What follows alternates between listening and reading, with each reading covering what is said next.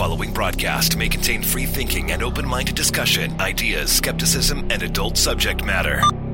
Topics will be discussed using adult language, sometimes gratuitously. Get ready to move the conversation forward. This ain't your granddad's news and comment show. This is I Doubt It Podcast with Brittany Page and Jesse Dollamore.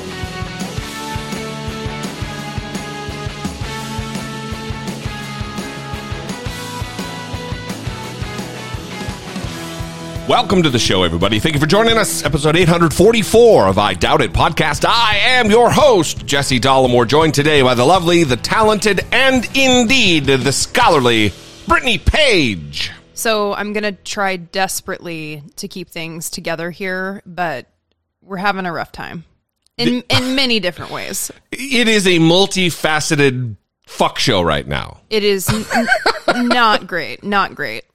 So let's go through the list of what's going on. Okay, we moved on the cheap. And what that means is we did it all ourselves, basically. Well, all but the heavy stuff. All but the heaviest items, but still, I mean, we moved a queen mattress ourselves. We moved our bed ourselves. We moved, I mean, when you think about like the heaviest stuff, yes, in terms of like these bulky furniture things that just would have been an absolute nightmare, but still we moved a lot of heavy shit. Yeah. And especially when accumulated together. And especially when you're physically weak, like I am, okay? Oh, I thought you were talking about me. Because of the cans. Oh, right. And I'm currently fighting off what I feel like is imminent torticollis, which I had a few years ago, which is like a stiff neck that babies get. Imagine, if you will, Brittany in a Batman suit. You know how Batman like can't turn his neck? He has to move his whole body? Yeah. That's Brittany Page right now, without the Batman suit. Yeah. So I'm currently I'm doing like little neck exercises to try to fight off this torticollis. There is a lot of shit show things going on. Because I thought you were just talking about the general disarray of the situation from which we're recording right now. That's what I thought you were going to talk about. That's not completely set up. We're still in the middle of setting up the studio because we had to move everything and we did it ourselves. We're still in the middle of trying to get everything set up. The podcast studio is just an echoey box right now. Yeah, so please forgive us for that. We are not done. I mean, everything is still in boxes. Everything's leaning against the wall. Everything is... And we've been working sun up to sundown. It's been constant. So I'm in physical pain. You're exhausted. And Sweepy is currently... bleeding. Yes. A lot of blood. Yeah. All the time. From her period. Don't get alarmed. She's okay. This is supposed to be happening. But she finally went into heat. We've been waiting for this to happen. And waiting for this to happen so we can get her fixed. Yeah. And people have asked about that too. Like, are you getting her fixed? Yes. It's just that the vet said, in order for her to develop appropriately and ensure that she's healthy, she needs to go through one full heat cycle. And then 3 months after that heat cycle ends is when we get her fixed. It has something to do with like a diminished chance of cancer or something even, I think. She did talk about that. Yeah. So it's been okay behaviorally. Sweepy has been very cuddly. Very loving. She's very tired. She's puked a few times, which I was worried about, but they said is normal. And she's bleeding a lot. I'm very surprised. Well, she's currently sporting a real cool doggy diaper. And it keeps falling down. Well, it's hilarious because it's got a spot for a tail. Yeah. And she was born without a tail, or it's like a little nub. It's not a tail. Yeah. It would be nice if she had a tail. It would probably help it stay on, yeah. But that's not happening. So the blood is sometimes ending up where it's not supposed to be, but that's okay. I'm honestly surprised. I mean, I don't know. I guess I just never really thought about dog periods, so I didn't really know what to expect. Yeah. But it is a full-on period situation. Yeah. A lot of blood. A lot of swollen parts. It is, if I was a more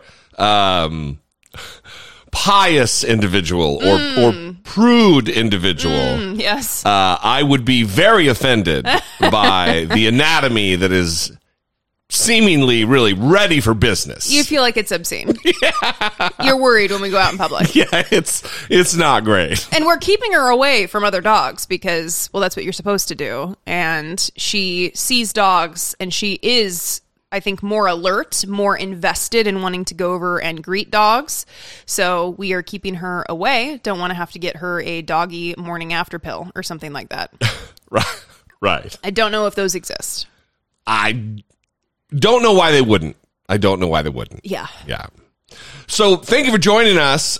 Big show today. A lot going on. It is the one thing about doing what we do is the fuckery from Republicans and the nonsense never stops. So whether we have a good studio setup or not, there's still shit to talk about, and there's still shit to analyze and commentate upon. This week has been no different. But first, before we get to some of the headlines, some of the bullshit happening, let's get to some listener communication. Ashley from Texas. Hey, Brittany. Hey, Jesse. It's Ashley from Texas.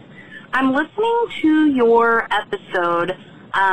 We were talking about homelessness and just the immense amount of, I guess, unfavorable feelings in this country toward homeless people and homelessness. I wanted to call and just be really honest. I feel like I've got some subconscious bias here. And some of it, hear me out, is a little bit rooted in fear. And it's incorrect, but I have this deep-rooted, I guess, as a female, you're fearful of people that might walk up to you in a strange place, or people that you may come across or happen upon. Like, this is something it's instilled in you from when you're really little. Like, does that play into it at all? Because I agree with you. I would consider myself very progressive, very to the left, but I don't volunteer my time or give my money. That is not a thing I currently do for the world, for the betterment of society. Could I? Sure. Is that are there a million other causes too? Yes, but this is not one that I've personally chosen to prioritize, and it's one that's probably in my little corner of something that maybe we call it shame, like maybe I'm ashamed that I have this bias that exists. I don't know. But I guess the point I'm trying to drive at is that maybe the problem is more around really uncovering and figuring out why do we as a society have those feelings, and how do we course correct that? Because my brain knows and is getting educated and getting informed by you and others talking about housing first, but the emotional part of me still isn't walking the walk and giving the money or volunteering the time or doing anything concrete. So anyway, just thought I'd share at least what thoughts it brought to me. But anyway, y'all are the best part. Both of you. Love you. Bye. Well, that is awesome, Ashley. Thank you for that call. Two things that come to mind there. The first thing is Ashley says that she hasn't been mobilized to volunteer her time or give money to homeless causes. And I think in the conversations that we're having, the baseline that we're really kind of asking for, based on the conversations we've had and based on the reactions to the conversations that we've been having on this issue, the baseline, I think, is just strengthening the sense of empathy and compassion that people have for those that are living in the midst of struggle, those that are living in poverty, people who are poor. I think that before we even jump to spending money on causes, volunteering our time, we need to work on strengthening our empathy and compassion. Now, listen, if you're already there, your empathy and compassion is solid, then you're ready to jump in and start volunteering your time, donating money, doing more.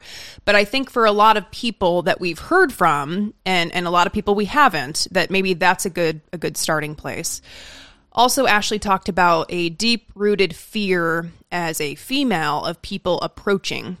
I totally understand that. I also have those concerns. I tend to be someone who is hypervigilant because of past experiences when I'm out in public. So I hear you on that. For me, that fear or concern that I have doesn't outweigh the compassion that I feel for people. Well, it's not even replaced. You can still navigate the world with those fears, but you're just analyzing a situation like, oh, yeah, this maybe is too dangerous for me to do whatever, and this one doesn't seem as dangerous. Those dangers still, they're just, I don't believe, more present if you're dealing with someone who's homeless. You could be knocked into traffic by some asshole, by someone who's not homeless. Mm-hmm. I don't think that there's a larger or a greater chance of harm or danger from a homeless person. Right, exactly. And when a cop pulls behind me in a car, exactly, I have far more fear than when I'm walking by someone who's unhoused in DC. And maybe that's because I'm desensitized living in the city. I mean, you hear Fox News talk about how Washington, DC is, what were they calling it? Like Somalia, like a third world country. Yeah, and when you say Fox News, you mean that dumb fuck Jesse Waters and Greg Gutfeld. Yeah, I mean, I don't know what they're talking about. I mean, I've lived here for a year. We just moved. I hesitate to get into details about neighborhoods that we used to live in, and I'm definitely not going to talk about anything current, but we didn't live in Georgetown. And I think we could say we lived in Columbia Heights. It's right in the center of DC, about 2 miles north of the White House. And it's a great fucking neighborhood. It was a great neighborhood, but also when I talk to people who live in DC and they would say, where do you live? And I would say Columbia Heights, a reaction that I would commonly get is, oh, wow, you're really in the thick of it. Yeah, you really live in DC. Yeah. And we had zero problems. I mean, and again, I will repeat some of the experiences we did have. There were times where I would be in the front yard with Sweepy and I would see someone using a substance on the steps of my next door neighbor's home, right next to where I was. And in those situations, I wasn't like, I'm going to call the police. We need to do something about this. Yeah. I was like, oh shit, do I need to get my Narcan? Like, I was watching them. At one point, she slumped over. It was a few seconds before she got back up, stood up, started walking. So, like, in the moment, I'm not thinking I need to call the police. We need to do something about this. Not in my neighbor's front yard. Yeah, I'm like, oh shit, do I need to intervene here? And that's what I kind of wish people would develop, that sense of, I don't know, not combative with someone who's really struggling. Now, is it ideal that someone is using on the steps of my neighbor's house? Of course not. No, but are the cops going to be a solution to that? No. Fuck no. So we're kind of in a tough situation until this country decides to have robust intervention and funding at a federal level for these services and programs that will get people into treatment, into housing, and what they need. Yeah, I mean, this issue is much like income inequality or the environmental activism. It's not up to us individually. Individually, we're not going to be able to solve the problems, but it's through policy and government intervention through policy that something larger can take place and be done. Right. That doesn't mean you shouldn't give to charitable organizations because we don't have the infrastructure in place nationally, federally, governmentally to get done what needs to be done. Right.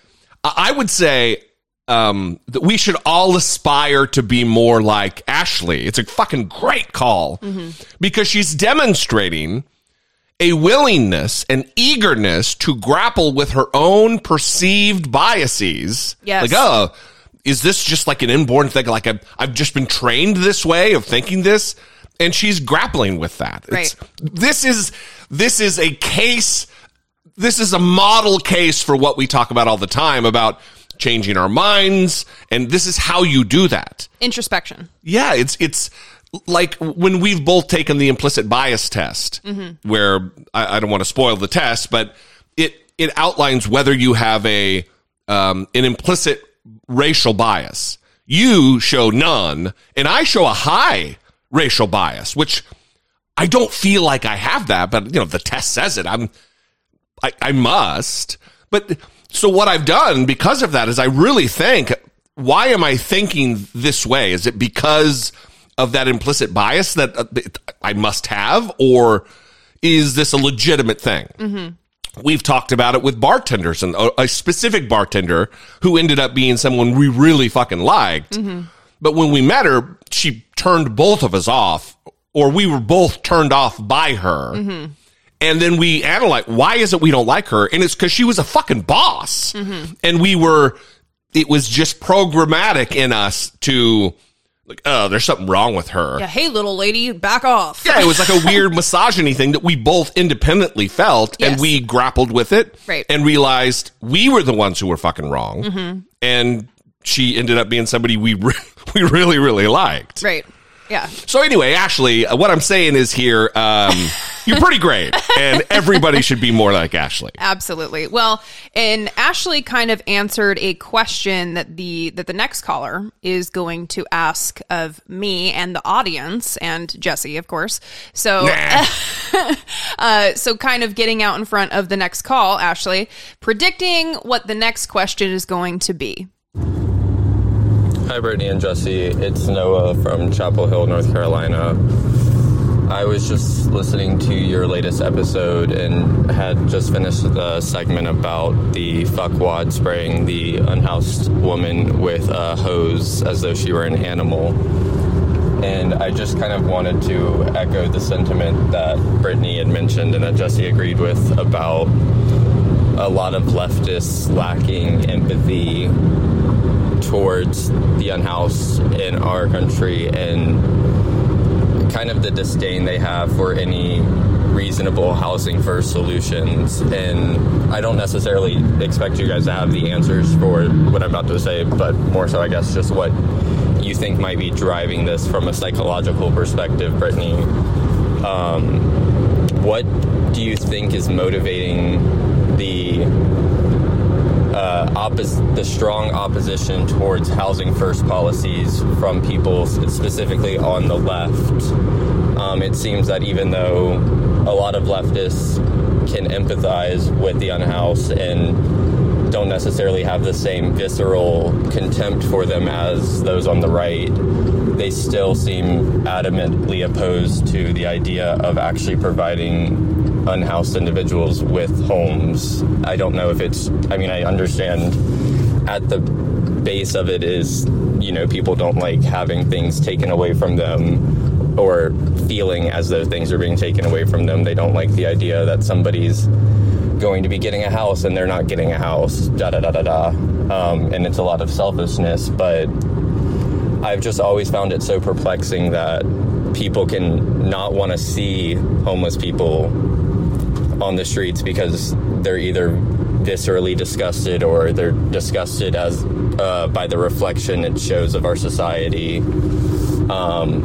But yet, despite not wanting to see them, they don't want to give them houses. It just baffles me as to how you can hold both at the same time and still think that you have a noble cause, or you're fighting a noble cause in disliking or thinking that we have a homelessness problem. Like, what's the point of saying that if you seemingly have no real idea of a solution for the problem? Is it just something, do they really just want to put them in a field in the Midwest where they don't have to see them? I just don't understand.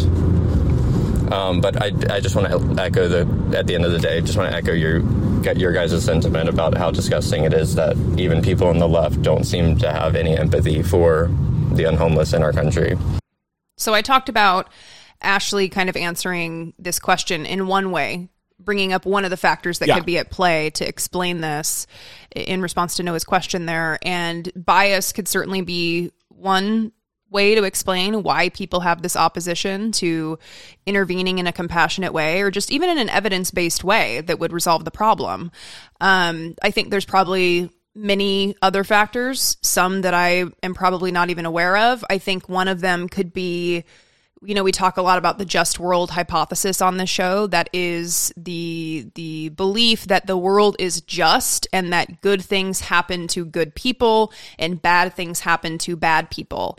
Now, people who believe the just world hypothesis tend to be more religious, more conservative. This is typically not something that you see from people on the left, according to the research. But, you know, maybe that's something that we're seeing is that people, in order to explain the circumstances of the unhoused, is to say, well, listen, they must have done something. Yeah, I think, I mean, I don't disagree with that, but I think that there's probably a number of different reasons, and another one could be that we, as a species, tend to really give an outsized weight of importance to anecdotal evidence, to our own experience. And so if we have a few experiences that are negative surrounding someone who's homeless, we generalize that personal one or two experiences to the entire population of unhoused individuals in the fucking country. Mm-hmm. And then we run with that for the rest of our life. And it just gets seared into our psyche as the way that things are. And that's just, it's a stupid way to behave. I mean, I understand that it's evolutionarily in us that, if I touched fire and it burnt, don't do that again. And if you have a few instances of something that happens negative with a homeless person, you're like, oh, that's danger. You know, I get it, but we've got to be less of lower thinkers and more of higher thinkers and get out of that rut. Mm-hmm. Yeah, I think it could also be like a scarcity mindset, and scarcity pits people against each other, feeling like they're afraid they need to get what they can before someone else takes it from them. And maybe because of the situation that we're in this country, where we don't have a government that takes care of its people, that people are just kind of living from that scarcity mindset and unable to have the compassion that they should for those who are in a lesser position. Yeah, I agree with Noah, though, that it is irritating. It's fucking irritating that there are people who consider themselves progressives or even leftists who take terrible, shitty takes about homelessness. Let's take the Young Turks, for example. I mean, Cenk Uygur voted for a motherfucking Republican for mayor of Los Angeles because, there's homeless people. What are we going to do? Anna Kasparian apparently had a personal traumatic experience with someone who was homeless, and it has sent them off on a crusade of irrationality about how to deal with homelessness, so much so that they supported a fucking Republican billionaire for mayor of Los Angeles. Luckily, Caruso lost, but not great, and it's inexplicable. I don't get it. Yeah, and we've talked a lot about that. I mean, it takes work to check your personal experience at the door, because sometimes your personal experience can actually interfere with your ability to understand other people's experiences, even, by the way, if you've had similar experiences. Because two people can have the same experience and come away from that with completely two different perspectives. Well, for instance, the woman smoking drugs on the next door neighbor's stoop, someone...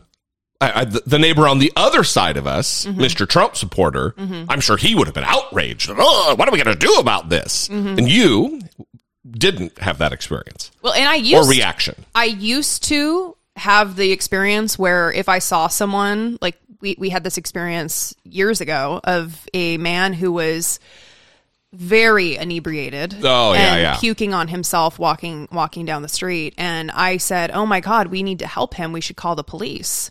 And you were like, what? Yeah. This was years and years, pre-podcast. But that's because of my personal experience growing up in a household with domestic violence. And when the cops would be called, they would take my dad out in handcuffs, 2 pairs of handcuffs, because his arms couldn't fit behind his back.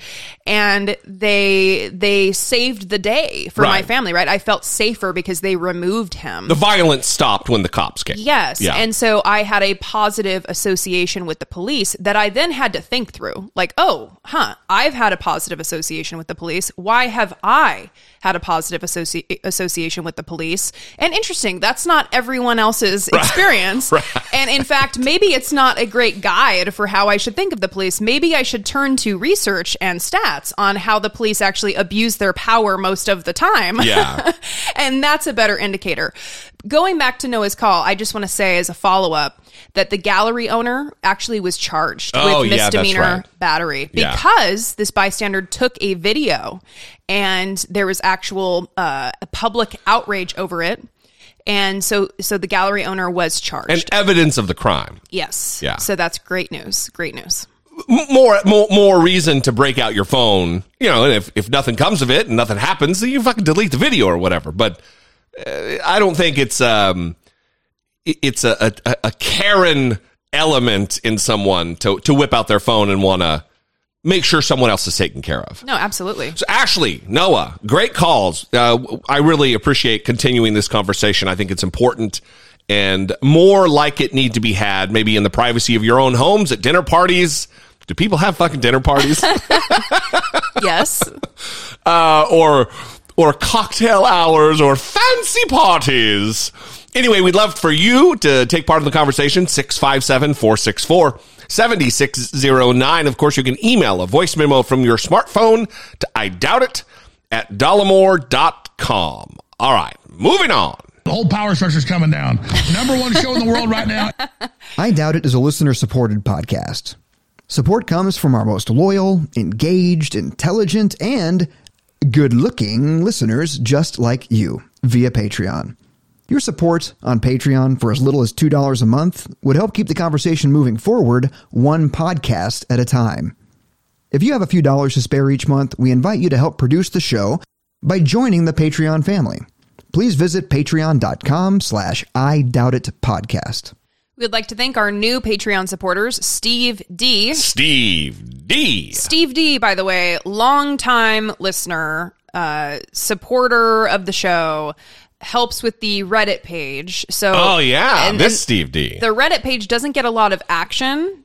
So if you care about Reddit or you like to be on Reddit, If you're a Reddit nerd, then you should go check out the page. it is, and it's just Dollamore, just r/Dollamore. Reddit.com/r/Dollamore, I think is what it is. All right, back to the additional new Patreon supporters. Thank you, Steve D. Brian S. Barbara H. Nicole B. And Kevin W. Now, Kevin W. is technically not new, another long-term supporter of the show, but Kevin emailed us and let us know that Patreon was giving him some trouble with switching his card or something happening there. But you know what, Kevin? You still get a shout out because it sounds like you went through hell with Patreon to re-add your pledge. So you get a shout out. Thank you so much for your support. We are having the Hangouts come back. Don't forget, this Saturday, the 28th at 11 a.m. Eastern time. Please check your email inbox if you are a Patreon supporter or your Patreon messages if you are in the appropriate tier in order to receive your Zoom link that you will then click to join the Zoom Hangout. Used to be a Google Hangout, now it's a Zoom Hangout, and we are super excited to start those again after the cancer experience that Jesse had and after the holidays. We are very excited to see your faces, so be on the lookout for that. We love you guys. We appreciate you very much. Moving on as we always do.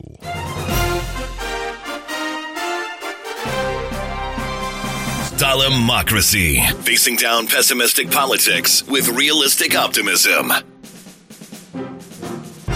So George Santos just will not stop. Life is a fucking nightmare.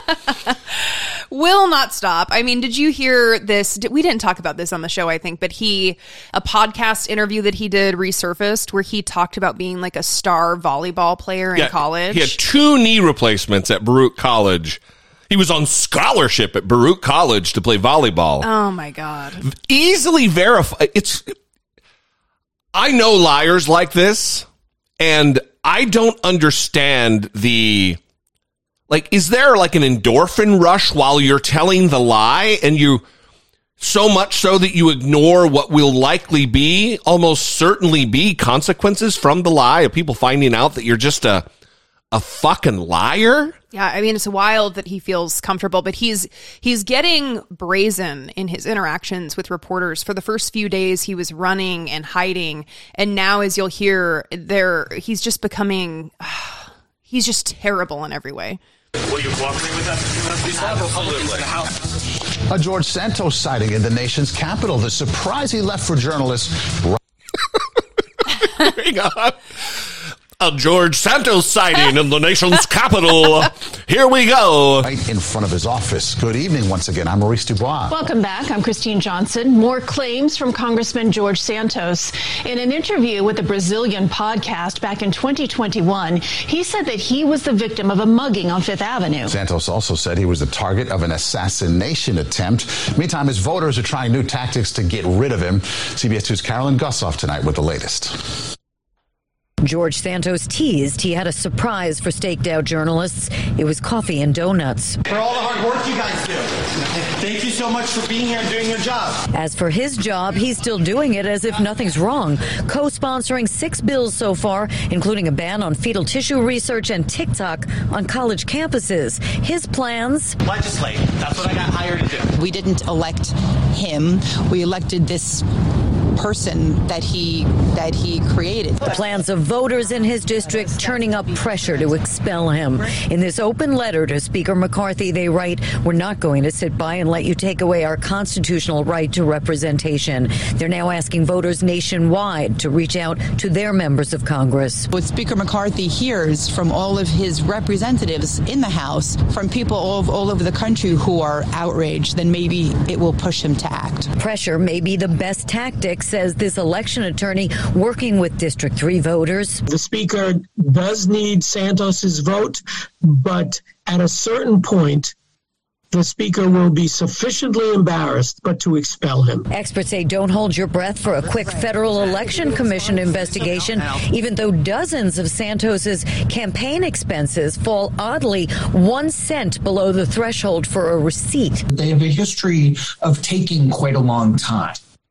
So, you have a civil investigation that could drag on, potentially for years. Complete embarrassment. Everything he said and done has been based upon a lie. Freshman Congressman Nichols of Suffolk County offers to take the lead in helping the FEC freeze Santos campaign funds to return to duped donors. Those financial victims of his crimes and his lies need to stand a chance to be made whole. And here's a look at the opposition research by Democrats of then candidate Santos. They flagged evictions, his alleged animal nonprofit not registered, but never challenged basic claims of a college education, which NYU says is freely available. Will you cooperate with us? Absolutely. And while ethics complaints have been filed in Congress, there is no time frame on how long that investigation could take.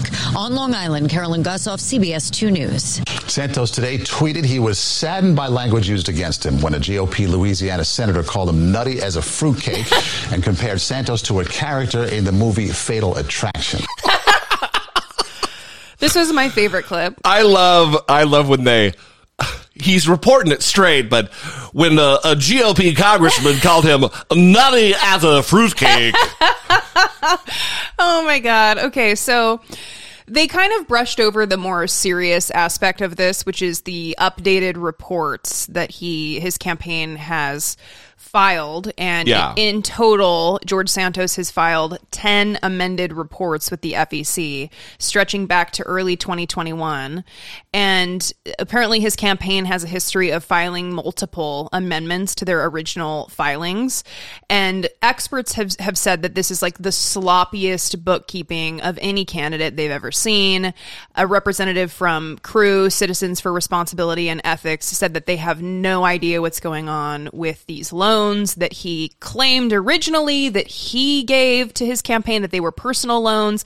Now on this updated filing, he's indicating that a loan of $500,000 and a loan of $125,000 were not personal funds because that box was unmarked. So this is the concerning element, is he claimed he has all this money, he invested it into his campaign, and now apparently not. So the answer is, how did he get the money? And I mean, did he steal it, or did someone nefarious or influential give it to him? And who is that fucking person? Mm-hmm. This is just yet another reason for transparency in politics. His campaign finance forms, where they're disclosures, where he files for his receipts and stuff. Any receipt or any expense under $200 doesn't need an accompanying receipt. So he's got dozens and dozens and dozens of charges that are exactly $199.99. Right. Which is, he's allegedly, it is an alleged attempt here as I find the marker. Allegedly. Money laundering. That would be laundering money through his campaign and then saying it was an actual expense, but using the money for something else.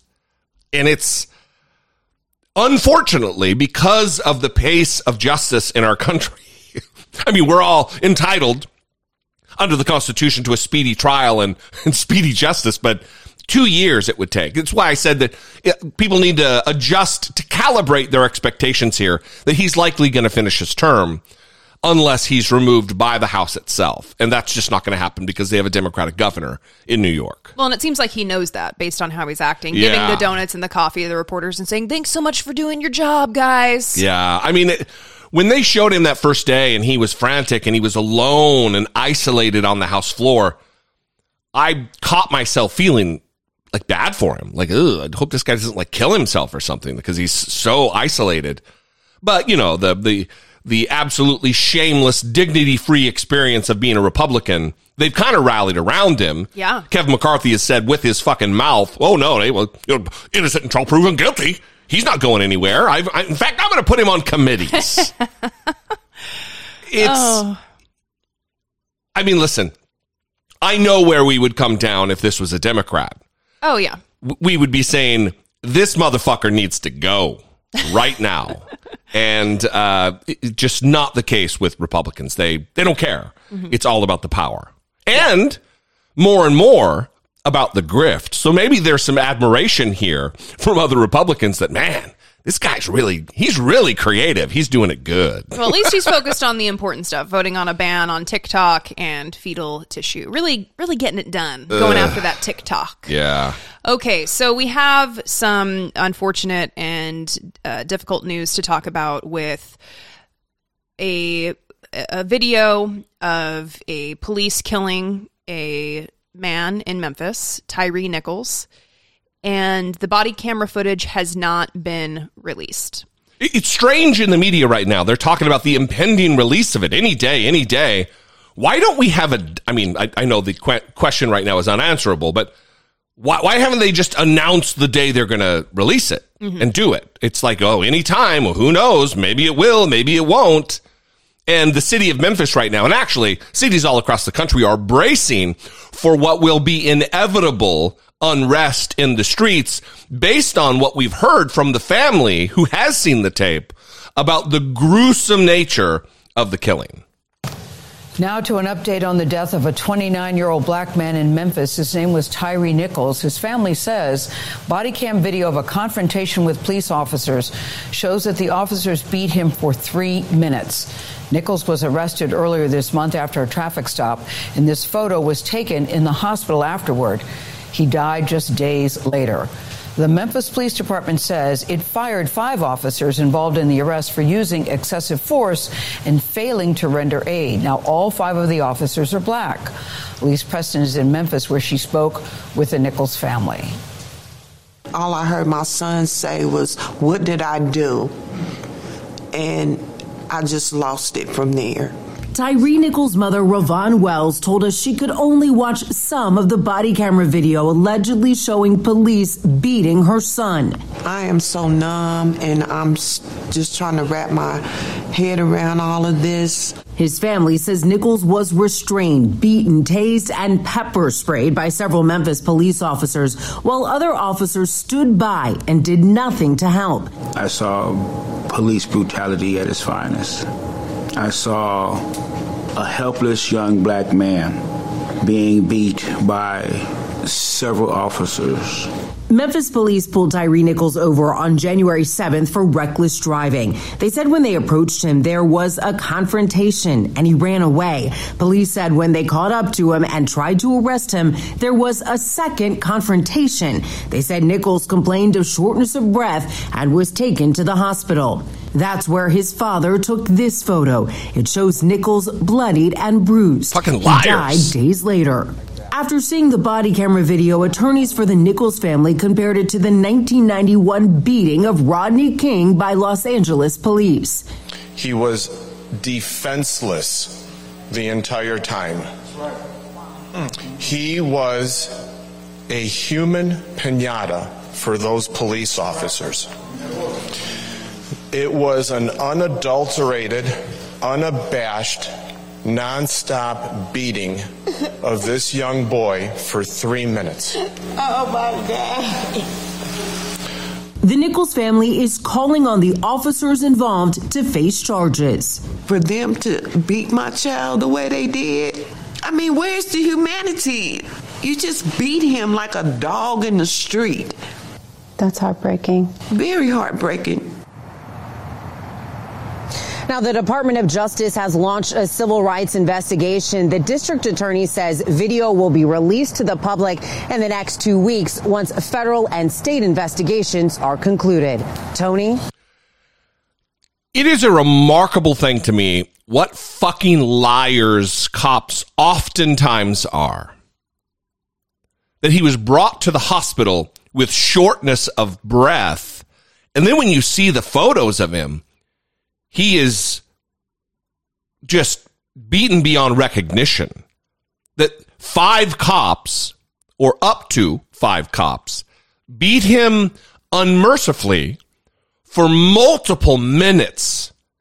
Imagine being beaten by multiple individuals for 30 seconds. Now multiply that by 6. For over 3 minutes, they beat him nonstop. Grown men. And yeah, they do share the characteristic that they're all black, these cops, but the more important characteristic that they share is that they're cops. That they have power over another citizen. The power to usurp constitutional rights. To detain, to arrest, and apparently to murder. Well, and again, this, according to the police, the confrontation, it's the word they used twice, the confrontation resulted the first time in Tyre running. Yeah. And they chased him. Yeah, I wonder why he would run. And caught him. I wonder. Weird. I mean, was he worried he might be murdered? Right, and how often do we have to hear this, where the suspect was running? Okay. And? Yeah. I don't know. You pulled someone over for reckless driving. You still have their car. There seems like other ways to figure this out than chasing someone, beating them, than shooting them in the back. Whatever these cops do with these various stories of someone running away. There has to be other interventions than chasing someone down. I just, for reckless driving, I don't. And then engaging in gang violence against him and killing him. Yes. I mean, so the video is going to be released. They are trying to prep the public for the video to be released. It's a full court press on the part of Memphis PD. The chief is out there giving statements, urging calm, saying we want to see you exercise your First Amendment rights, but please, we need to do it respectfully. And well, when you have the chief of police calling this death heinous, reckless, and inhumane, yeah. When you have a chief of police saying that, you know that this is going to be a bad situation. When they already fired the cops, right. You know, right. It's going to be fucking terrible. Right. So, I mean, we're horrified, we're outraged, we're disgusted. I mean, it has been heartbreaking watching the news coverage. It has been heartbreaking watching the family of Tyre Nichols. And it just, I don't know. Yeah. We'd love to know what you think. 657-464-7609. Of course, you can email a voice memo from your smartphone to idoubt@dollamore.com. All right. There's just one more kind of difficult story that we have to talk about before we can start having fun with some of the ridiculous Republican stories this week. And that is the shootings in California, the mass shootings in California. How crazy. Yeah. Wild. It was, I think, over 2 days, a span of 44 hours, and 19 people were killed, I believe. And it happened in Monterey Park, and then there was also a shooting in Half Moon Bay. Southern and Northern California. And I think when you hear about these shootings, sometimes you'll hear Republicans talk about, well, this happened in California. You guys want your gun control, right? But look at California. California's a liberal state. It's a blue state. And conservatives will try to make arguments that, see, this is proof that gun control actually doesn't prevent these mass shootings from happening. And so PBS interviewed a professor at the UCLA School of Law named Adam Winkler, and he talked about constitutional law and gun policy and focused a lot on this specific question of gun safety laws and whether they actually impact the frequency of mass shootings. California has some of the strictest gun control laws in the country. Studies show that those laws are effective, but they are apparently not enough in a country where gun ownership is considered a constitutional right. Well, it is true that California's gun laws do work. We have the lowest firearms mortality rate in the nation in California, far lower than the national average. However, we should recognize that California has restrictive gun laws only compared to other American states. Compared to the Western industrialized world, for instance, California has some of the loosest and most permissive laws in the world. So California's gun laws do try to reduce gun violence, but it's still very easy for pretty much anyone to get their hands on a firearm in California. What are some of the biggest concerns about those gun safety laws, especially when you consider that the Supreme Court has made it harder to defend gun safety laws against a Second Amendment challenge?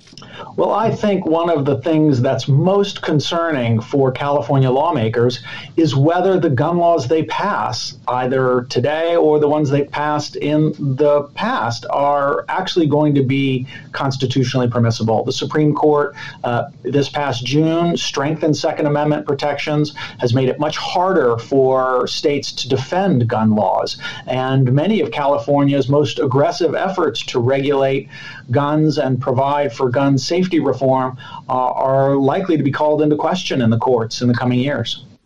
In this California case, the gunman was identified as a 72-year-old man, making him an outlier in terms of age.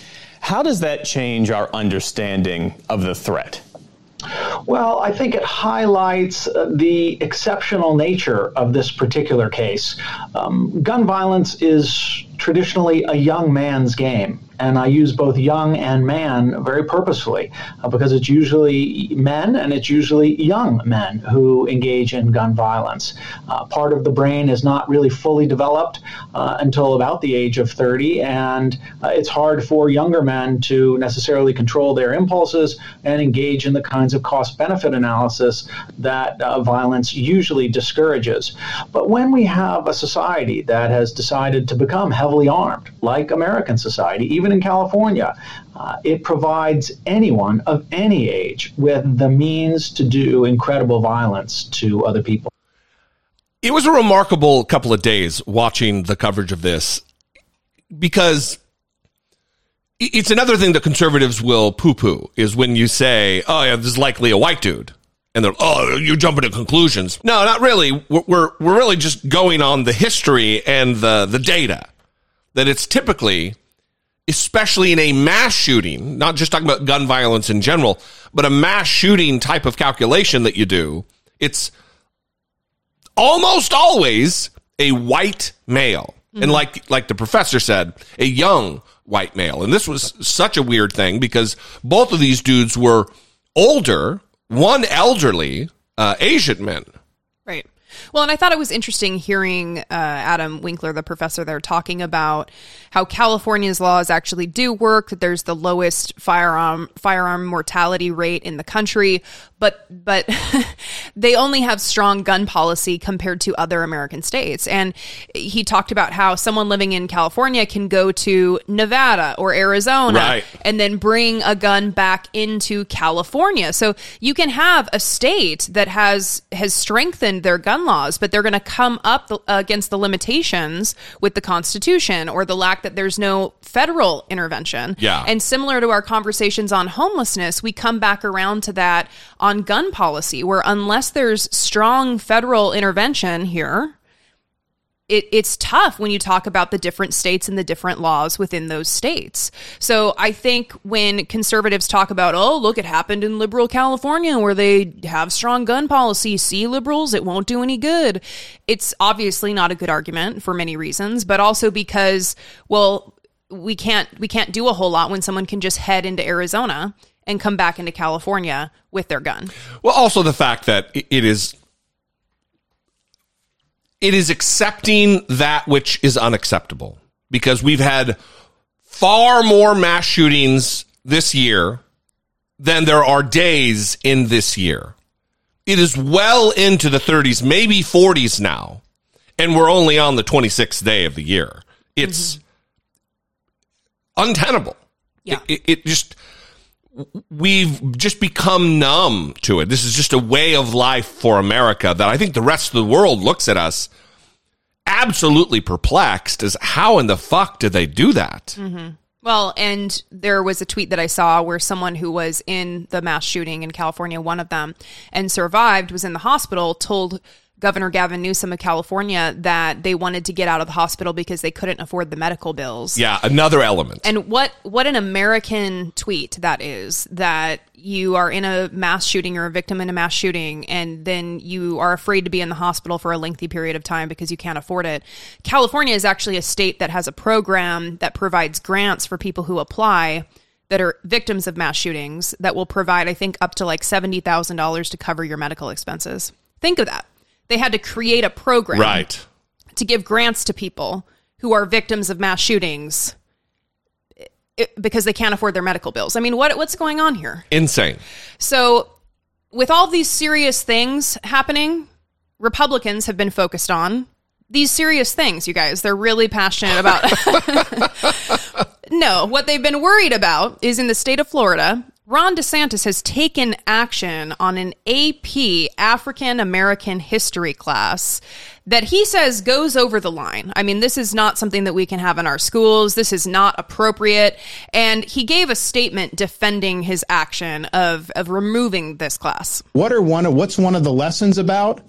Queer theory. Now, who would say that an important part of black history is queer theory? That is somebody pushing an agenda on our kids. And so when you look to see they have stuff about intersectionality, abolishing prisons, that's a political agenda. And so that's the wrong side of the line for Florida standards. Of course, he's the one that you want to turn to for deciding what should be in and out of a high school class about African American history. Not only that, the language they use surrounding this is stark, because this is illegal in Florida. Mm-hmm. They've deemed this class illegal. It is against the law to teach African American history. Mm-hmm.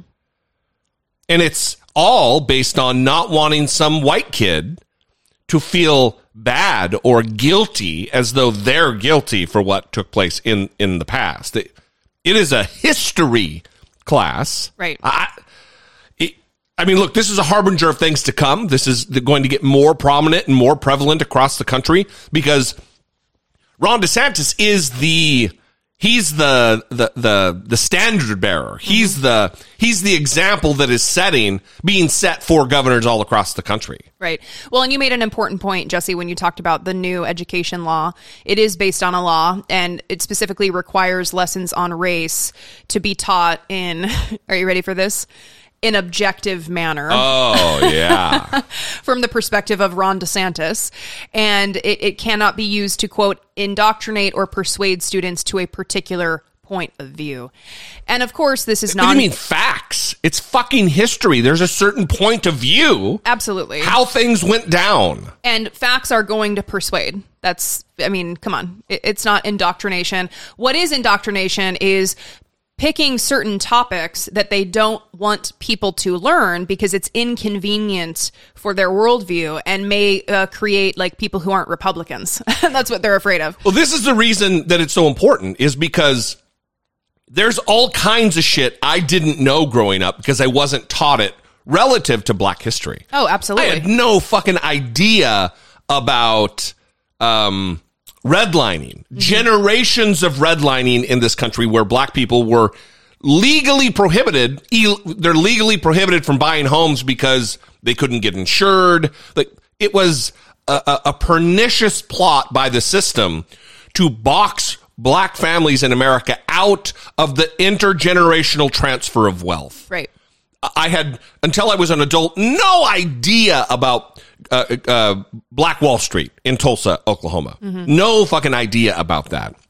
In fact, I know people who watched that HBO show, Watchmen, or whatever the name of it was, where it opens with that scene in Tulsa, and people were like, "Oh, that was a thing that really happened." And by that time, I'd known about it. Mm-hmm. But this is the reason it's so important to teach these things, because the attitude that, well, they got Black colleges, they got Black entertainment television, why can't we have white magazines? And what? Those idiots never were taught any of the things about Black history that could possibly intervene in their bigoted attitudes about the stupid things that they think are gotchas.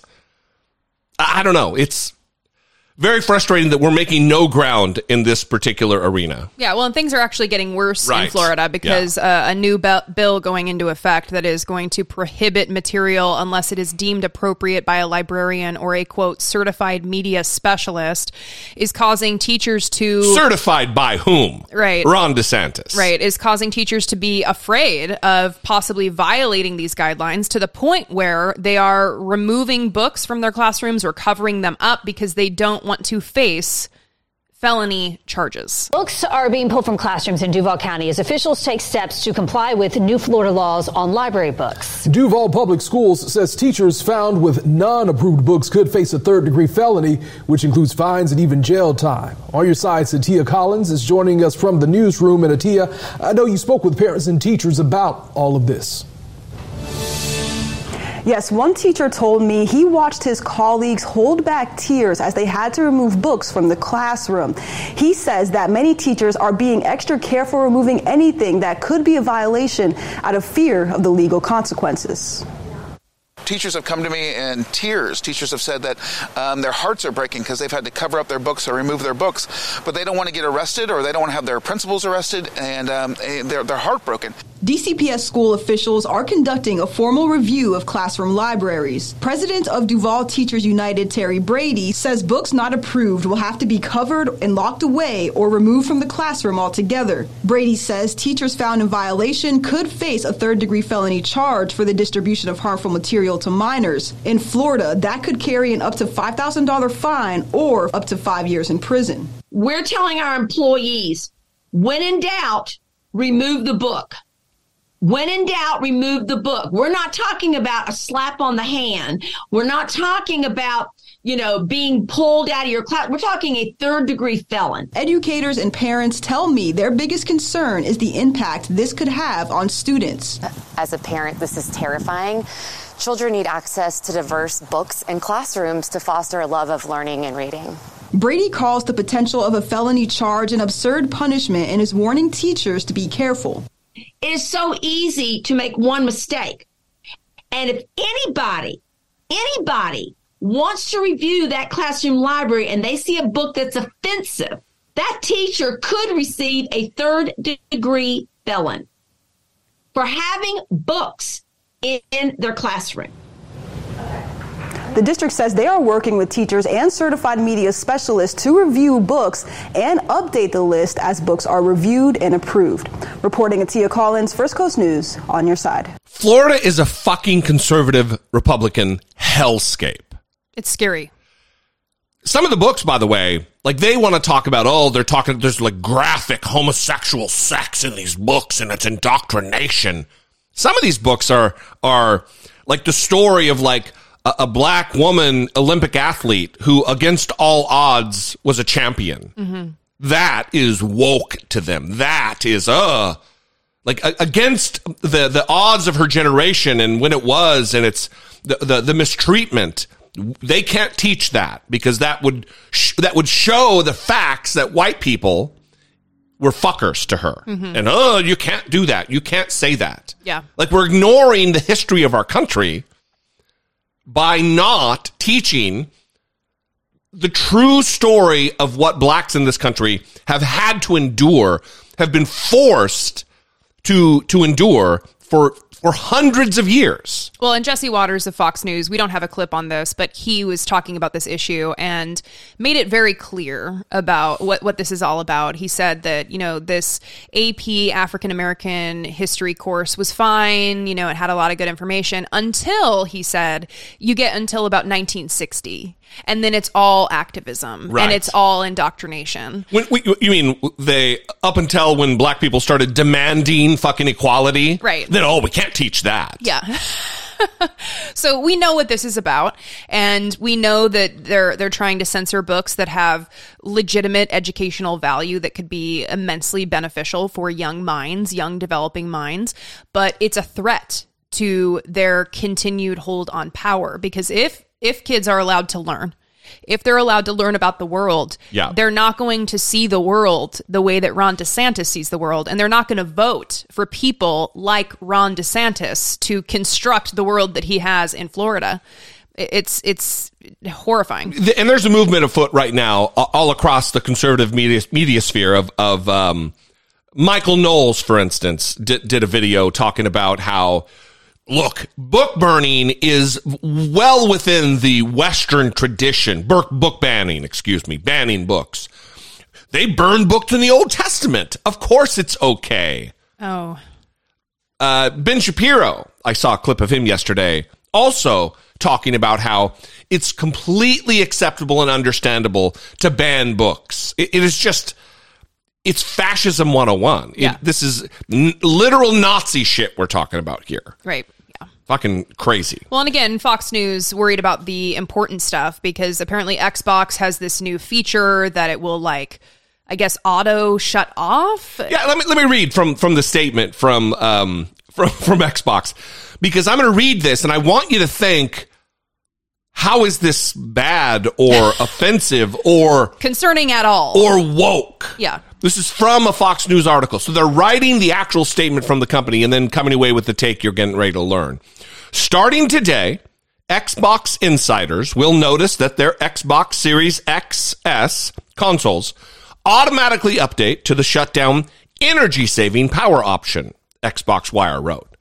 This one-time update to your power settings will reduce your power consumption while your console is off and will not affect performance, gameplay, or your console's ability to receive overnight updates to the system, games, or apps.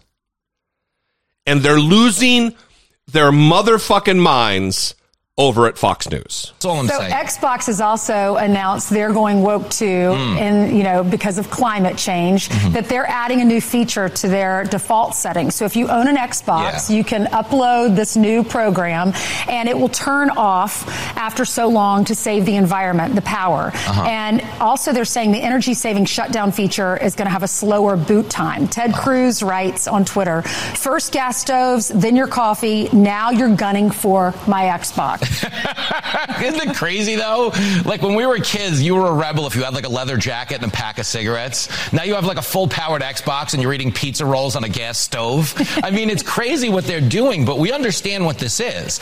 It's not that it's actually going to offset emissions, okay? The level of reduction is infinitesimal, but they're trying to recruit your kids into climate politics at an earlier age. Make them climate conscious now. Yeah, I didn't think of that. You're right. They're going after the children. Of course they are. But again, what's the point of video games? It's for kids to be kids. Now you sit down and pick up a controller and they're like, by the way, the world's on fire. Ah! You know what I mean? You just want to play the game. Did you hear Ainsley Earhart there? What about the majority? Okay, the majority. Tired of protecting the minority. She says they're coming after the kids. They're coming after the children. Oh.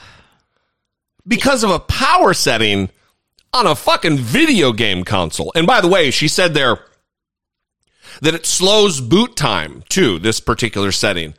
I've read some different people that said, yeah, it slows it from, like, rather than booting up in 15 seconds, it takes 30 seconds. Mm-hmm. Yeah.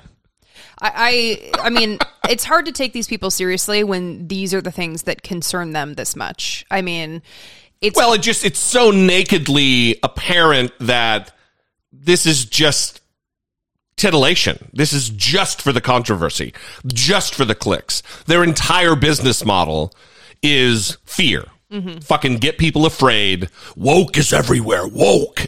It's a fucking power setting, you dumb fucks. Yeah, it's all a distraction. Of course, a distraction from things that they are actually planning to do that are harmful. And remember when they said, listen, don't worry, we're concerned about states' rights when it comes to abortion. And we just want to make sure that states have the ability to control their abortion laws. That's what's really important. It's just a constitutional issue, just not just the separation of power, but the separation between who has the power in our system, whether it be the federal government or the states. They want states to be able to make their own decisions about what abortion policy is. Well, not anymore, according to Republican. Not anymore after the midterms. Now that they're elected. Yeah. The fucking jig is up. According to Republican Jim Banks, who went on the Pat Miller show, he has a problem with women crossing state lines to obtain abortions. Our work as a pro-life movement is far from over. If a young lady can hop in a car in Fort Wayne and in an hour and a half she can be in a place in Michigan, or in just under 3 hours she could cross the line into Illinois and achieve what she was able to do with abortion clinics here in Indiana, the fight is far from over. That's exactly right. And I'm for federal legislation. I'm for stronger laws at the state levels, whatever we can do to save lives, to protect babies. That's what this fight is all about. Remember when Lindsey Graham, before the midterms, came out with his legislation? And no one was there to support him. Everybody was like, what in the fuck are you doing, bro? You can't. No, you can't. Charlie Kirk had Jack Posobiec on, and they were like, this guy's a fucking idiot. He's going to tank the midterms for us.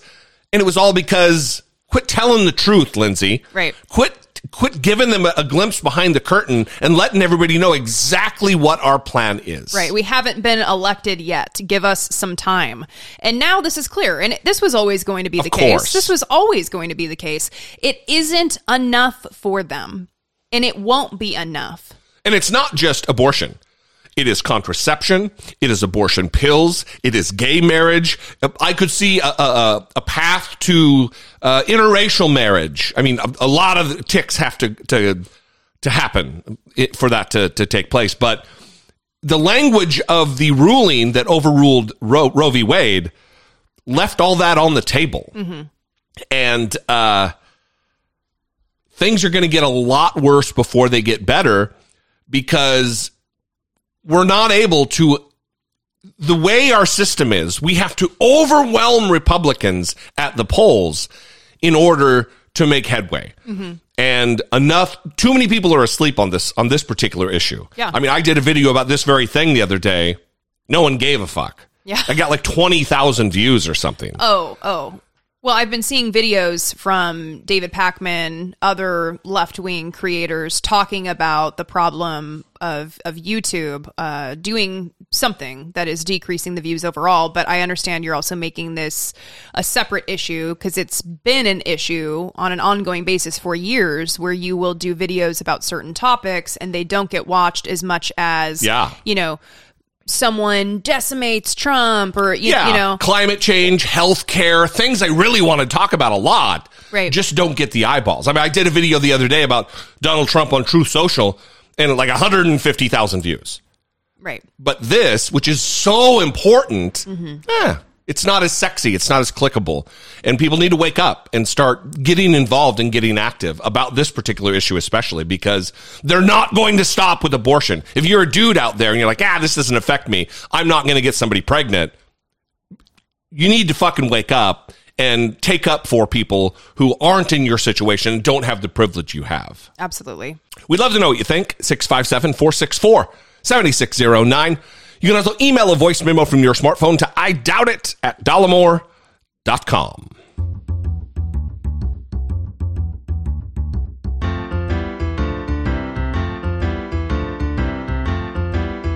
It's the asshole of today. Religious right attorney Matt Staver is the asshole of today, and that is because he made an appearance where he made it very clear, actually, a lot of the ideas we've been talking about, where if you expose people to certain ideas, if you give them information, that it could potentially be dangerous for the Republican Party in this country, for the right wing in this country, because people will not want to be a part of that party or share in those beliefs and ideas. And Matt Staver makes this clear when talking about the danger of allowing children to associate with same-sex couples and children that are in same-sex households, because they could have positive experiences with these people that would then hurt their faith. If I were running the school, I would not allow that student to come into the school that is from a same-sex household. Personally, that's what I would do. And I would not allow a student to stay there. And I know other people may have other views on that, because on the one hand, you want to be able to have your ministry as something that's transformative. But look, my view is that whether it's certainly K through 8, these kids are not, you and I might be able to engage in this cultural war and battle and be biblically grounded, but these kids are not prepared for that. And it is a real disservice to put these kids in the situation, particularly in a Christian school that ought to be a safe environment for them, where they can become very confused, and what they experience at that level can be life-changing for the rest of their lives. That's like putting kids in a viper pit. They're not ready for that. Christians not being grounded in doctrine, no matter how the winds blow, but being changed by personal experiences, is a problem. In fact, that is the reason why this Respect for Marriage Act passed in the United States Senate.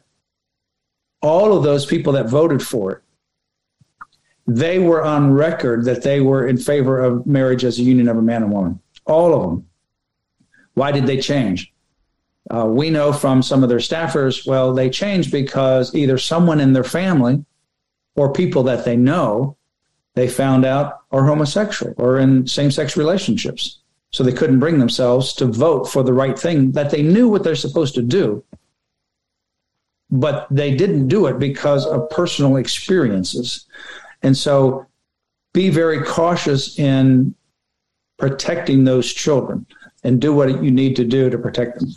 It's interesting how he's framing this as almost like a ministry thing too. Mm-hmm. Like, yeah, it's more important though. We can't, the old Sunday school song. It's very in line with what he's saying. It's, this little light of mine, I'm gonna let it shine, except in front of the gays. This little light of mine, I'm gonna let it shine, except in front of the gays.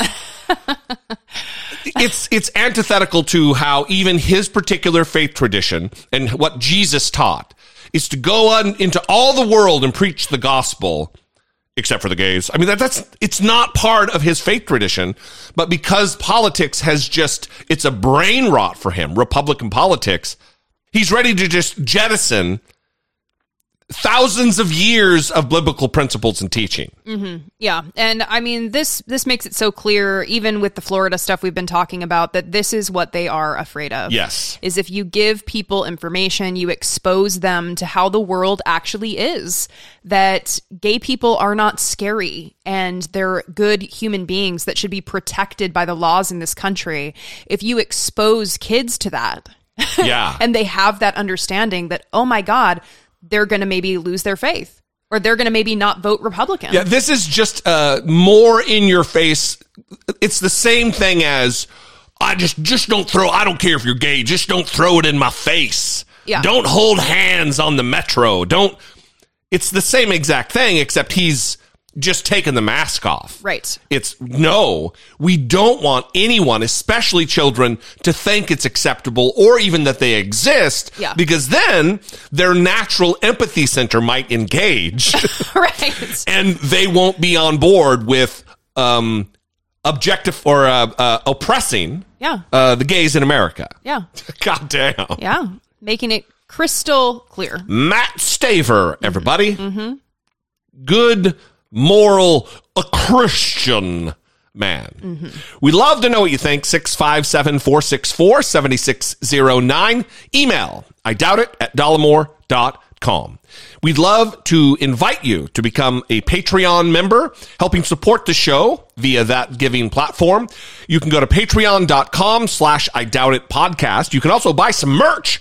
We got some new podcast t-shirts. We've also got some great new merch surrounding the politics of the day. Go to dollamore.info. You'd think I'd know how to pronounce my own last name. Apparently not. Dollamore. Dollamore.info. It's .info. Jesus, I can't even get that right. Anyway, it's been a rough time. It's been a rough. It's been a rough indeed. Anyway, we'll see you next time. We love you guys. We appreciate you very much. For Brittany Page, I'm Jesse Dollamore, and this has been I Doubt It.